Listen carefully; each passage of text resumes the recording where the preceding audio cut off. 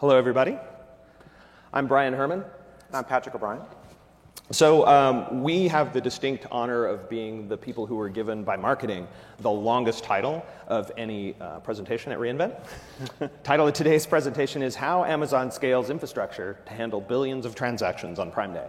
And before we even start, I want to talk about the first word, how. I'm not going to be talking today about how our applications are architected, how we use various pieces of AWS to enable various parts of the Amazon website.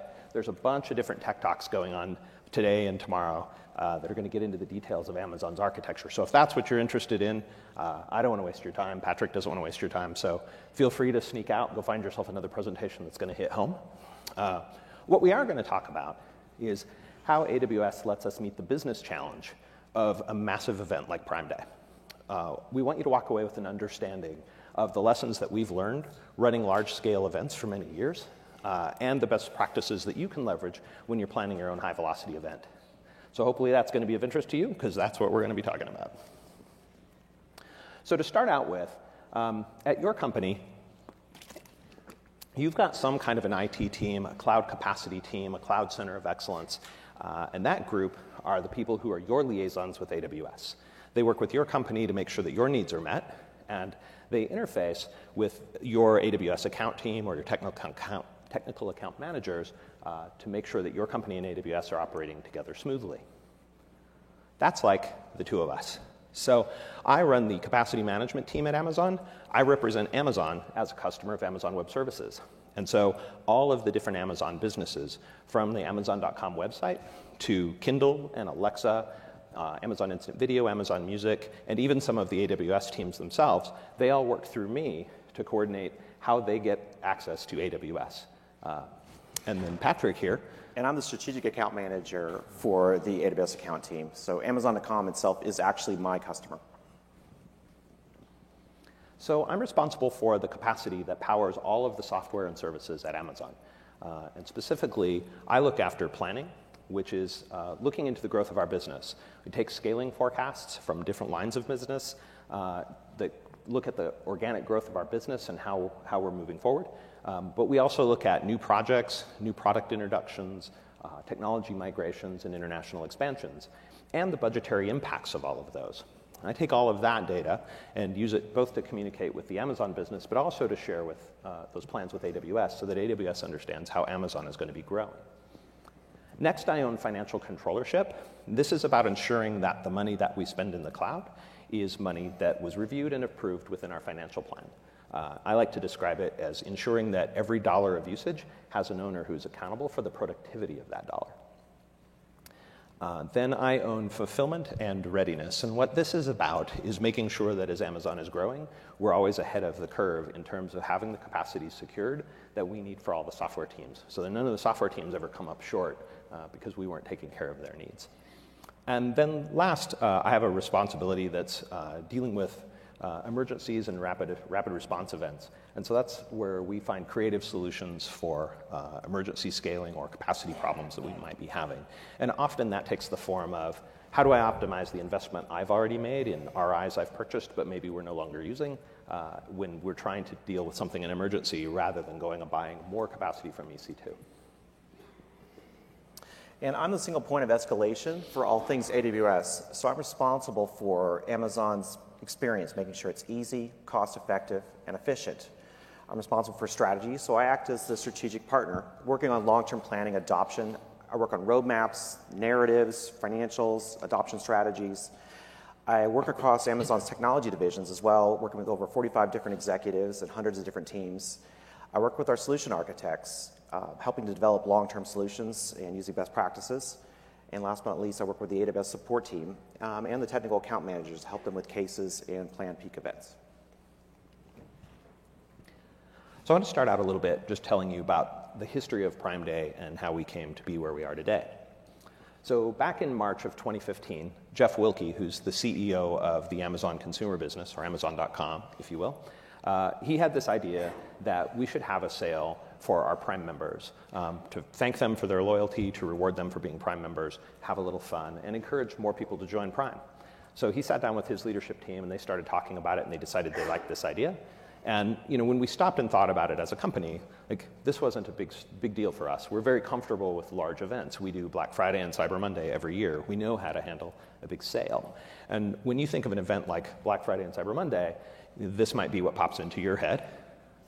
But at Amazon, we look at it a little more like this. You're looking at one of our fulfillment centers, and what we see is thousands and thousands of items that need to be picked, packed, and shipped to our customers to fulfill their orders. So they came up with this idea in March, and we had about 3 months to get ready. And the economists from around the company and the business people got together. They started figuring out what inventory could we get, what did we want to do, what were we going to sell, how big could this be? And through that process, they came up with a projection that we should see about a 21% increase in sales over a normal day in July. And this seemed pretty reasonable to us. There were a couple of reasons. One is this sale was for our Prime members only, and that's just a subset of our shopping population. Next, it was happening on a random day in July, and we were keeping it really quiet till the last minute. So really, there was no hype around it. Customers didn't know this was coming. It was going to be a bit of a surprise. So we weren't expecting the huge uplift that we would see with the hype behind something like a Cyber Monday. All seemed pretty reasonable. So before I jump into what actually happened, I want to take a look at 3 normal days of orders. What you see right here is our Japan website in the 3 days leading up to Prime Day 2015. And the graph itself is showing you orders per minute. I could extend this graph to 7 days or 70 days. It'd look just like this. Our Japan shoppers have a very regular pattern. They get up in the morning, they do a little bit of shopping. You see that scale up starting on the left. Then it kind of flattens out. There's a little dip. It'll tend towards flat through most of the day. And then what our Japan shoppers do is they come home in the evenings and their shopping is way up. And we get a lot of orders and then a very steep drop off as they go to bed. And this just happens every single day. So we take that plan and we layer in what our Prime Day projections were going to be. So we're thinking about how many orders are we going to see. We're going to kick off Prime Day right at midnight, the very beginning of the day, right when the orders are really dying down on the Japan site. So we knew we'd have time to react if anything was off. And with us being a global company, the advantage of this is we got to look at what was going to happen in Japan about 18 hours before it hit in the US, which is our much bigger site. And so we had the opportunity to react. So back in Seattle, we're all glued to our monitors and our metrics, excited to see what would happen. And here's what happened. The first minute, traffic surged up over 100% of our expectation. Short dip, and then it spiked again to 120%. And then from there, it calmed down to a mere 95% above our projections for the evening. So it was at this point that we realized we're not ready. We've got 16 hours to go from the start of Prime Day in the United States and only 8 hours to go before it kicks off in Europe. And it's at this point that pagers started going off all over the company. My team jumped into action trying to figure out, first of all, how do we make the most of what we have? So the first thing we did was we asked software teams, descale everything you don't need. If it's not running a production workload, turn it off. Dev environments, test, gamma, beta, turn it off. Maximize the amount of reserved instances that we have that we can throw at production. Next, we went out and raided pools of hardware that teams had acquired in advance of product launches. If your product wasn't live and you had software installed and you were testing and getting ready, turn it off, give it back, we're going to need it. And the next thing we did was we called our support team in AWS and said, please let AWS know we're going to be hitting on demand in a big, big way in a few hours. So let's jump into what this looked like. I'm going to show you US East 1, which is our biggest site where we host the US consumer website, Amazon.com. This chart bears a little study, so bear with me. We're going to start with the blue line on the bottom. I'm showing you orders per minute, again, like that Japan one. This is the 8 days leading up to Prime Day in the US. And again, you see a very regular pattern. Our US shoppers follow this pattern all the time. What you'll notice is it starts with a Monday. That's always our busiest day of the week. It drops off ever so slightly all week long. On Friday, tails off in the afternoon. People don't shop so much. They go and enjoy their Saturday. Sunday starts to pick back up, and it's Monday all over again. And this pattern just repeats. The green line up above is showing you the number of EC2 reserved instances that we were running. So in the final week leading up to Prime Day, we were still scaling up and getting ready. We're adding more instances and preparing for our event. We kind of flatlined there around the weekend, doing a little fine-tuning, but we mostly thought we were ready. Here's what happened. The orange line here is showing you the 21% uplift we were expecting. And you can see the orders graph exceeds that by a little bit. The green line takes off vertically 18 hours before, maybe 16 hours before the order started climbing. So that was us turning on every reserved instance we had. Everything we could descale, everything we had, everything we could find, we lit it up. And then we immediately started launching on-demand with EC2. And you can see in the graph that we continued chasing that order spike throughout the morning. And as soon as the orders crested and started to drop back off again, we flatlined on the number of instances we were running. And then we caught our breath for the rest of the day and the day that followed, and then we started descaling and turning off all of that on-demand capacity, plus all of the stuff we had raided from every team in the company and started giving it back to them. And you can see our orders graph returns to that same old pattern, back to normal. So we were able to do this for a few reasons. First, Amazon embraced microservices a long, long time ago, and that's part of our DNA. Amazon is made up of thousands of loosely coupled software teams and systems that can all operate independently.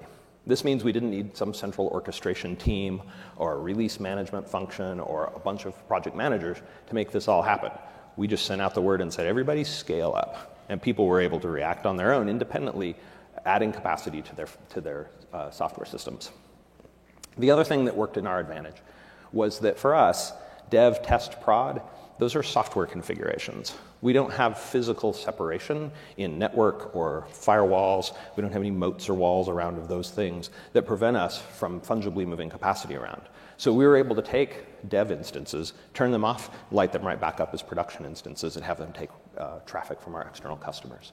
So those things made it easy for us to reuse capacity we had internally and then rely on the elasticity of AWS.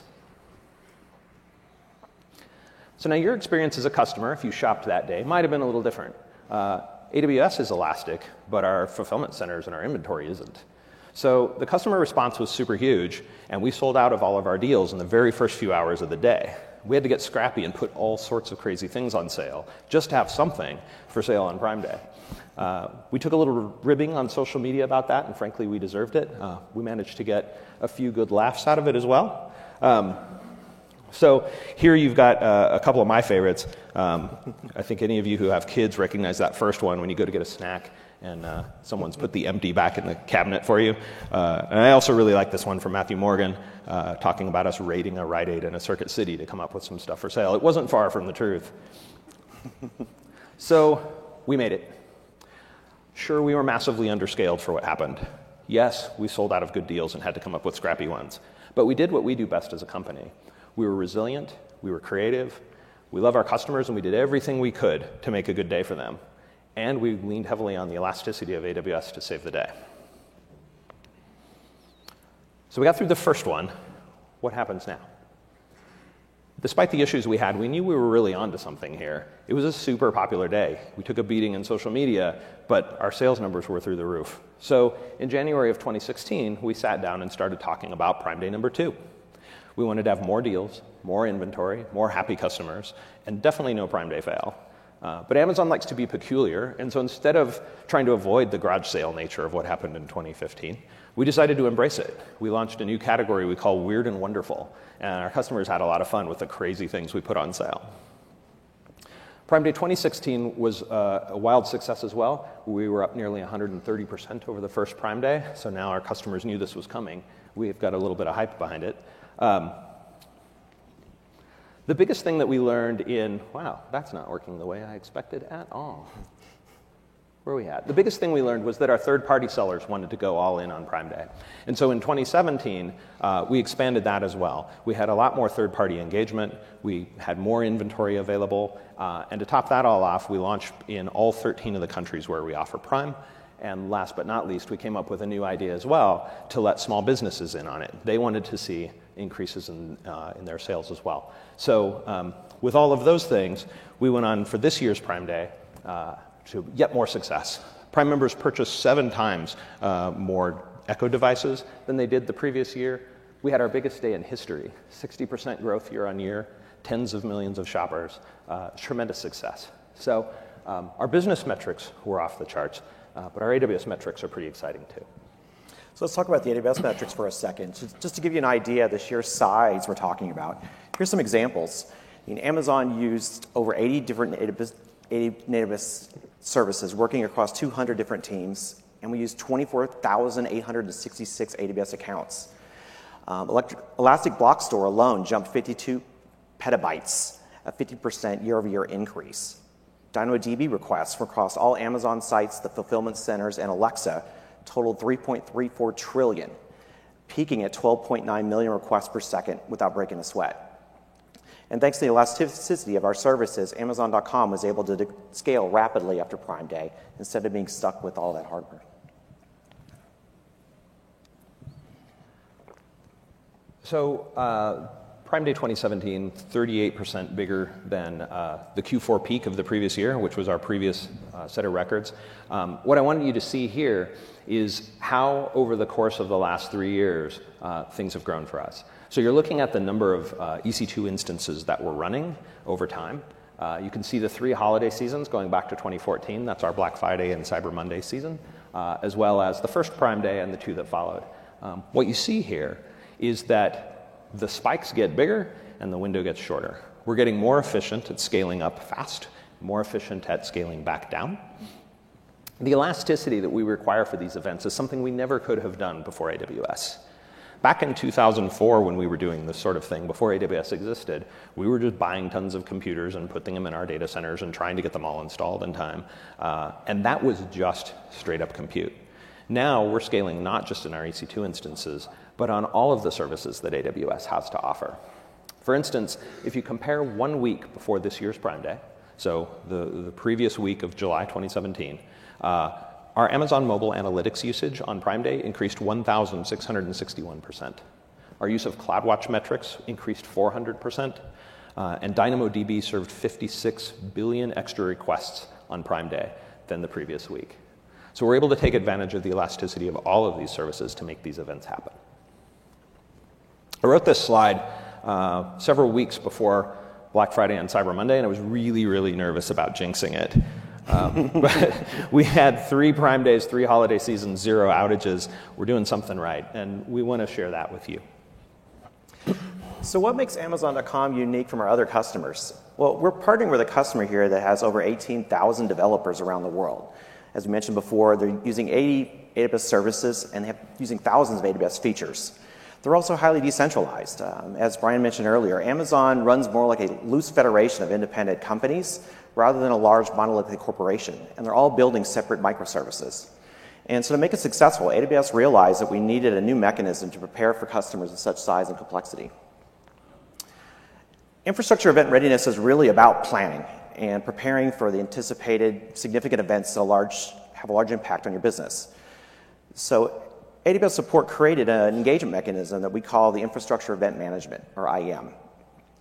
Investing time and resources to plan and prepare using AWS experts by your side results in elastic scalability, reduced risk, increased acceleration, improved performance, and high availability.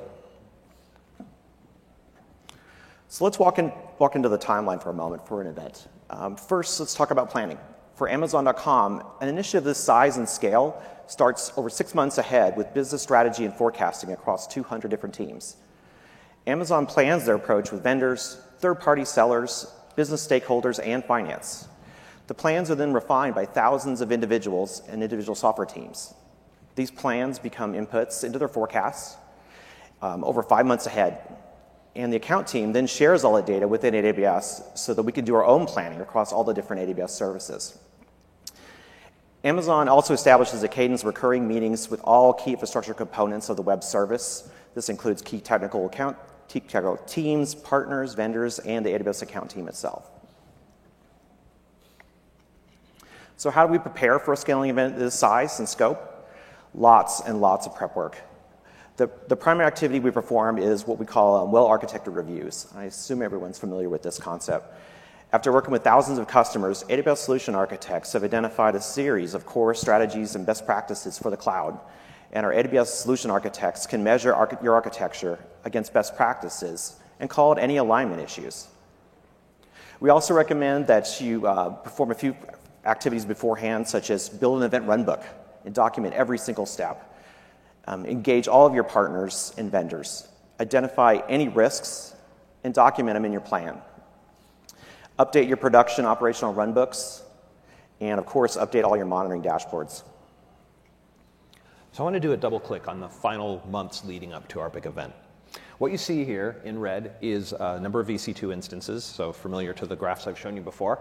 You can see a nice little steady increase, and this is just a natural growth of our business, keeping up with new customers, new products, all of the things that we're constantly doing at Amazon. So we're 2 months before the big event. We're in normal growth mode. At this point, we start a weekly readiness review. Every Tier 1 service owner in the company is required to attend, along with senior leaders and people who've been involved in big outages and big events at Amazon before, people who've been there and done that and who know what to look for. We get together once a week and we start discussing the latest forecasts for the event calendar, and we review new features, migrations, changes that are underway that aren't yet complete, so that everybody's on the same page where our risks are and what we're doing as we head in. Next, 6 weeks before the event, this is where we start scaling up and tuning and testing thousands of individual services. Each service owner, each software team is responsible for their own readiness. They own taking care of their scaling, getting their software stack ready, getting the final deployments done, bug fixes, you name it. They get their stuff ready. And so what you see during this time is hyper-growth, where we're adding lots and lots of reserved instances, and all of our teams are preparing for the event. At this point, we go to about 3 times a week for our readiness reviews, and we start with a process we call service roll call. So every one of these major services at the company reports out red, yellow, green for our next milestone, which is full end-to-end site testing. Anybody who's showing yellow or red status, we do a deep dive right there in the meeting with lots of people who are there engaged and ready to help. So we're able to make sure that everybody and everything is going to come together for our next step. Now we're 3 weeks to go before the big event. The individual services are all fairly stable. They've all scaled up. We switch now to daily readiness reviews. And we begin multiple company-wide coordinated game days. This is our term for end-to-end testing of our full stack. We simulate the traffic we expect to see, the orders we expect to see, and we push that website stack to see how it's going to perform at load. There are also smaller game days that are done on a per segment basis. You can imagine our checkout pipeline or our mobile ordering pipeline or our Alexa ordering. Those teams will be doing their own special game days just focused on the things they're worried about as well. These tests expose weaknesses in our services. Bugs get fixed, services get tuned, and services have last-minute scaling. And you can see here on the graph, we continue to add RIs at a little more relaxed pace than we were the prior weeks, but we're still tuning up all of the weak spots in the system. And everyone is pitching in to help when services are in distress. We'll loan hardware from one team to another, we'll loan engineers, whatever is needed to make sure we all come together. Now it's a week to go before the event, and we're relatively ready. Things are stable. We're continuing our daily readiness reviews. We're following up on any final actions from our game day testing. But for the most part, everybody has their final capacity and scaling is complete. In fact, if you look really closely at that graph, you might notice that at the end it tails down ever so slightly. And that's where teams who have a little extra time and things are going really well, they'll go scale down anything they can that they don't need. And that frees up just that little bit extra capacity for us, and it saves us a little bit of money. So now it's time for the big show. It's the day of the event. A few hours before the event starts, we start a process we call the war room. For the next 30 hours, we're going to operate as though the website has experienced an outage. All of the owners and their teams are on a live call, coordinated in multiple rooms across the company, all on a big conference bridge. We have one of our outage event leaders run the call, and we do hourly health check-ins on all the services. Any service that's starting to struggle reports in yellow or red, and all of the engineers we need are there ready to dive in and figure out what's going on. A key part of this is the teams all understand their dependencies, and if a service like Search announces that they're starting to tip over, other services know what that's going to mean to them, and they can all chime in either with how they can help reduce the traffic on the Search fleet, or be ready for maybe taking on more hardware if Search is going to have to scale up. Everything we do is done live on this call. It's tracked in a massive trouble ticket, so that we have a full timeline of everything that was done, who was involved, the data we used to make the decisions. All our metrics and graphs are posted into that ticket. The problems and resolutions get tracked. And as things kick off, we're going to find hotspots. We're going to find bottlenecks. And we use the elasticity of AWS during the event to take care of those. So you can see on our graph we scale up and we take on-demand capacity to meet the final needs that happen on the day of the event. And in addition to that as well, AWS support is on the call as well and present in case any issues come up on the AWS side too. When it's all over, we go home, we get a little bit of sleep, and then the next day the descaling begins. Over the next week, teams will be turning off all of the things they no longer need and returning to normal operation. And in fact, at this point, now that we've been doing this for a few years, we've gotten to the point where you can see after descaling, we're right back to where we would have been had that event not happened. We got right back to the run rate that we were already on. So finally, the most important component of an infrastructure event management is the post-event analysis. Every peak event is an opportunity to observe and to improve for the next one. We recommend you descale your resources, such as EC2 and RDS, that were scaled up during the prep phase. Reset your service limits. Make sure that service limits protect you and your costs by preventing excess service outages. Collect all the data and look for patterns, trends, and problem areas. Also do a detailed cost analysis of the event. And last but not least, do a post-mortem. Review and document what went well and what didn't. Did you meet your success criteria? What were the lessons learned? What can be improved for the next event? So there is the conclusion of the main presentation. We've got a few tips we want to share at the very end, but we thought we'd take some Q&A before we jump into those. There's microphones at the front on these two sides. We need you to come up and use those microphones so that we get the audio for the recording as well. So if there's any questions, we're ready. I'm going to make you go to microphone.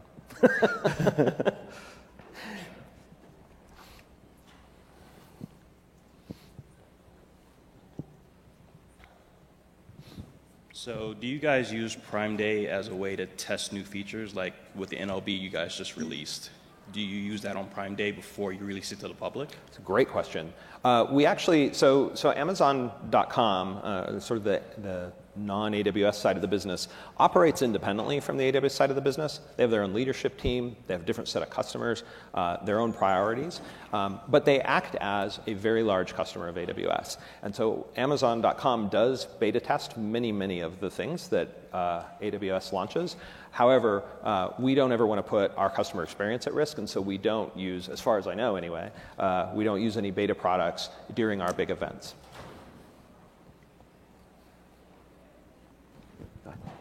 Can you share the cost of scaling up of everything compared to a normal day during that day specifically?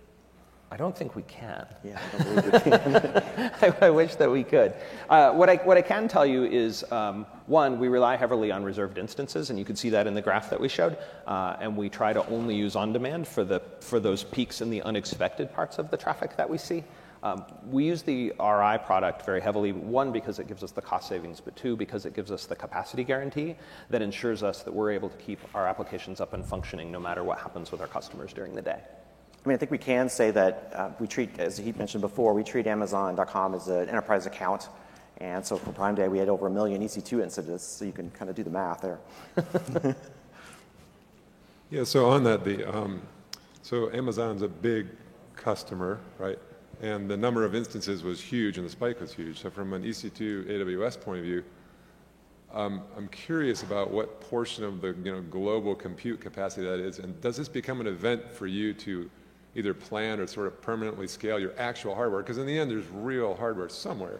Mm-hmm. It doesn't just magically, the one side of the convo here was it just sort of magically comes into play because you're a customer of AWS. But on the other side, I'm thinking, if I'm trying to support Amazon, is this an event where I just buy more hardware and provision it? And how does that play into the whole global capacity? No, it's a great question as well. And there's a couple of things about it. One is the various different Amazon.com sites, whether that's the .com site for the US is our biggest site, but we've got multiple sites in Europe that run out of EU West 1. Mm-hmm. Our Japan site actually runs out of US West 1. So those different sites all scale independently, of course. They have different sets of customers. So the amount we add in those different places varies. We also run our fulfillment centers out of more local regions. So you can imagine the fulfillment centers that are in Asia are running out of in-region AWS sites. So they all scale differently. But your core question is the right one, which is like, how big is this? What I can tell you is we said, first off, from a business perspective, we start planning 6 months in advance. And we have to line this up with all our vendors for all of the things that we're going to sell.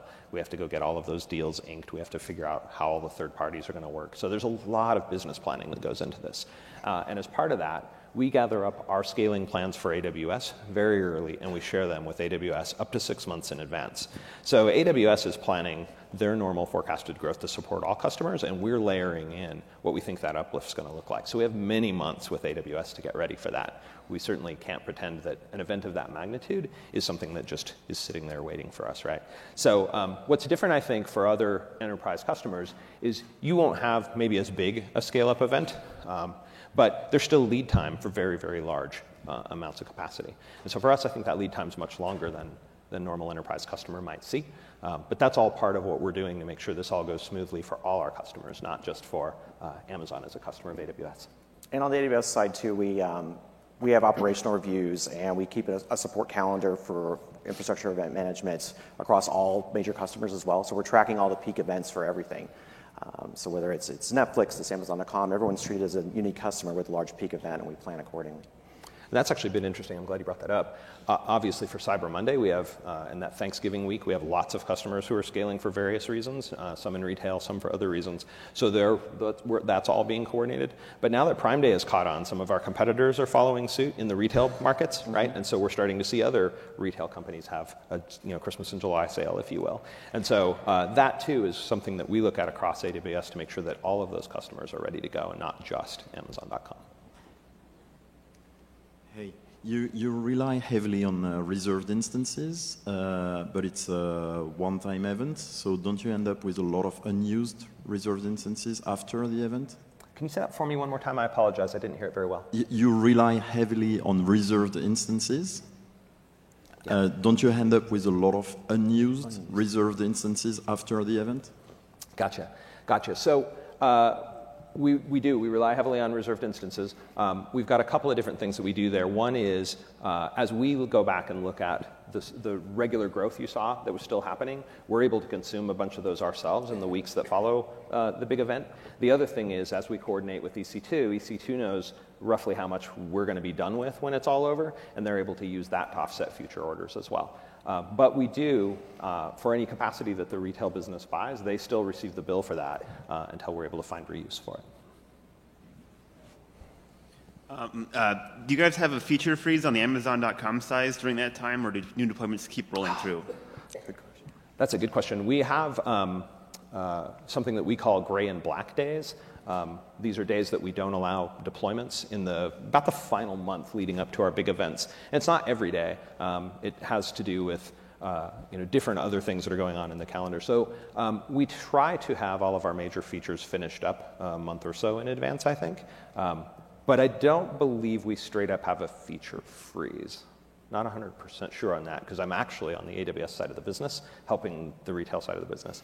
But I don't believe so. But we do, like I said, have days leading up in that last month where we have just deployment freezes in general. Everything fails all the time. So do you plan for AWS service outages in a region? And if so, what is your plan? So we've architected the Amazon website to follow our best practice of using 3 availability zones of capacity in all of our regions. And so for us, we're able to sustain an outage of any one full availability zone, as well as lose a random server or rack in any other availability zone and still have the site continue to function. That's all baked into how we do our architecture and how we do our scaling. But we do have our sites themselves are all regional to where they are. So if for some reason, heaven forbid, we lost all of US East 1, we would have an outage on Amazon.com. Would you be able to share some of the best practices that you follow, especially when things go wrong, both on the organizational side and the technical side of things? Yeah, I think we're gonna, and we'll have kind of a few takeaways at the end, but I'll try and go a little deeper here. I think one of the most important things we do is this readiness review process that we described. And this is really about making sure, as much as anything, that everyone understands what their dependencies are, what services they're dependent upon, and what's going on with those services. And through that process, and through bringing all of those service owners together for regular reviews, it helps reestablish connections with, maybe new people are on teams, people who've moved around, changed roles. It helps reestablish those connections so that we know when there's an event, who are the people we need to get a hold of. And then running that live call that we do for our big events is another way where we have all of the engineers there in real time and everybody's able to work together very, very quickly and efficiently. It's, I wouldn't say rare, but we try not to find ourselves in a situation where we have to page in somebody. We try to have all the right players there all the time. And then when we do have to page somebody in, as part of our preparation, we make sure that all the pager aliases are up to date, everybody's got their on-call schedules posted. That stuff is already in place as well.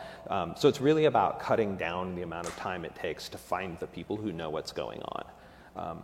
Now, I can say I've been doing this for 6 years. I've been through 10 of these big events between Black Fridays and Cyber Mondays and Prime Days, and we have in the past had some outages. And you never know what's going to cause it, and when you start trying to solve it, you don't know what the fix is going to be. Like any outage or event you guys have all been through. But having all of the right people and having a leader who's been there and who knows how to run an outage call, how to remain calm, keep everybody on track, keep everybody focused, makes all the difference in the world. Yeah, one thing I think might be worth adding is on the development side, we have a series of risk mitigation levers as well. So each team is responsible for documenting what steps they might do to shut down certain services in case there's an issue, or what paths they might follow in case there's an issue or outage as well. I think the biggest thing in all of that is that we've learned to expect that there will be problems and to have plans in place ahead of time so we know what we're going to do.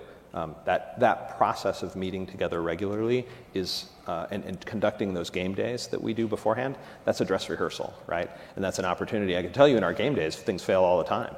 And that's our opportunity to find bugs, to find problems, tweak and tune, get everything back where we want it. And so through that dress rehearsal process, we're all comfortable and familiar with what to look for and how to react. Something else we do as well is enterprise support gets involved with these events, but we also engage solution architects. We've been using AWS professional services. Like, for example, we did a whole series of DynamoDB workshops and deep dives across 5,000 different developers. And through that process, we found, I think it was like 2,800 different DynamoDB tables that could potentially have a throttling issue. And just by working with teams proactively, we were able to address those things up front and mitigate risk. So as you guys scale up for Prime Day, do you guys account for an instance churn, whether it's for basic hygiene where you're killing instances, or whether it's because they're not acting the way they should be? Is there a certain percentage of churn that you expect and then you account for it? You bet. The answer to that is yes. The way that works at Amazon is, as I mentioned before, all of our teams are responsible for their own service, they're responsible for their own capacity, and they have complete ownership of the health of all of that. Our best practice is that your service is resilient and it can handle the failure of a host here or a host there, and can either quickly recover, auto-scale back up to where it needs to be. You have all the right alerts and alarms in place. That's our best practice. Now, the reality is sometimes that doesn't happen. Sometimes a team doesn't follow the best practice, or they think they've followed it, but they didn't set everything up quite right, and we end up with an instance where somebody's service becomes degraded because we've lost a host. Hopefully we find those kind of things in our game day processes and in the lead up to these big events. But during the event, one of the things you saw there is we add capacity really throughout the day. You remember in that graph, the day of, there's a big bump there where we launch on-demand capacity, and that's a big part of what my team is there for. So when we're going through the event, teams start noticing that they're running hot, or that their queues are starting to build, they're starting to become a bottleneck. We can jump in and immediately and quickly add more capacity to make sure they're able to keep up with the load and stay ahead of what's happening, or recover if they're starting to fall behind. So hopefully we've all designed our stuff that it's resilient to that. But if we find ourselves in a situation where some service is starting to struggle, we'll just top them up with more capacity and get them healthy again. Hi. On that slide where you had a bunch of stats related to Prime Day, I believe it said 24,000 accounts, AWS accounts? 24,866. Yeah, so that really is what popped As out of to me. when Can we you wrote explain- that, actually, I think it's at 33,000 now. And then I remember, and then there's 18,000 developers. So I'm just trying to figure out how are there so many accounts? Like, what is the strategy behind that? It's funny, it's evolved rapidly over the last couple of years. In fact, I think only like 18 months ago it was closer to like 5,000. So just been growing rapidly. And a lot of that's mostly development accounts. They're spinning up quick AWS accounts to do some testing or try out some new feature, and then they spin them back down in some cases. I mean, production itself is probably closer to 2,000 or 3,000. So that gives you an idea. And of course, when you're dealing with multiple AZs and you're doing load balancing, sometimes you might use multiple accounts. So and it's something we're kind of evolving and kind of seeing how it goes right now. I know enterprise customers that use 10,000 accounts. I know enterprise customers use 6. So it does vary in terms of approach. During these game day events that you guys kind of run, how do you simulate traffic flows on the kind of scale that you expect during those kind of peak hours? You bet. I'm not a deep expert in this, and I think there's a couple of other tech talks where the folks there might be able to give you some better data on it. There's a couple of things I'm aware of that we do. One is that we have created the ability, like in our databases, to take logs and replay them against our database and our backend tier. So we can use that as a way to stress test that system. We can take a set of logs and run them against it while it's taking real-time traffic. We can replay that and create artificial traffic. The other thing we do is we have the capability of shifting traffic to a smaller part of the fleet, which simulates its share of the load of a full set of traffic, right? So if you imagine we take 100,000 and we spread that across 100 machines, we can squeeze that down to 10 and simulate what that bigger load will be. So we can do those kinds of things to help direct more traffic to a smaller area to see what kind of load it can sustain.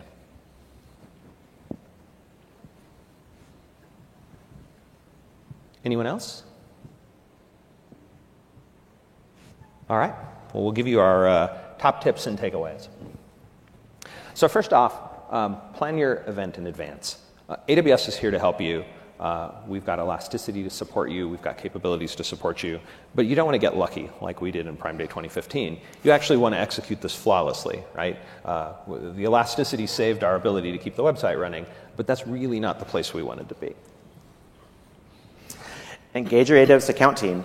Talk to them about how you can use the infrastructure event management process within AWS support. Next, get your services ready. Finish your new features, fix your bugs, test and improve the performance of your software systems. Be sure that they're ready. Conduct readiness reviews. Review your plans with every single team. Make sure everyone knows exactly what's going on and get them talking. And then, of course, use your solution architects to do well-architected reviews. I can't emphasize that enough. Hold game days. Test everything together. If you can't do that, if your software stack doesn't work that way, at least get everybody together around a table and do a paper exercise. Walk through and talk about what are you going to do if you figure out that a piece of your software is going to be a bottleneck? Because I guarantee you one of them will be. Do your teams know how to contact one another? Do they know who their dependencies are upstream and downstream? Practice for failure. Who do you call? Who's on your on-call list? Does everyone have the right contact information? Are all the pager aliases up to date? Like, all of that stuff seems very simple, basic hygiene, but over the course of a year, when you maybe haven't had a large event, it drifts. So make sure you practice that. Make sure you talk about it. And the last thing I can say on your game days, descale things you don't need to run your production workload, whatever that might be. One, I will tell you, those things can be a distraction. You've got other software running, some alarm fails on some piece of software that's totally not involved in your event. Engineers get distracted. Like, just don't have the bother. Two, it's going to give you some extra capacity that you can use if you need it for your production workloads. And three, it's a potential to save yourself some money. And of course, as Brian mentioned earlier, run an event war room. Have all the parties in one location or on one call. And also engage your technical account manager and enterprise support to have them on that call as well. And the last thing I'd say is use your event as a training ground for the unexpected. Don't waste the opportunity to find out how your software performs under load, how your team performs under pressure.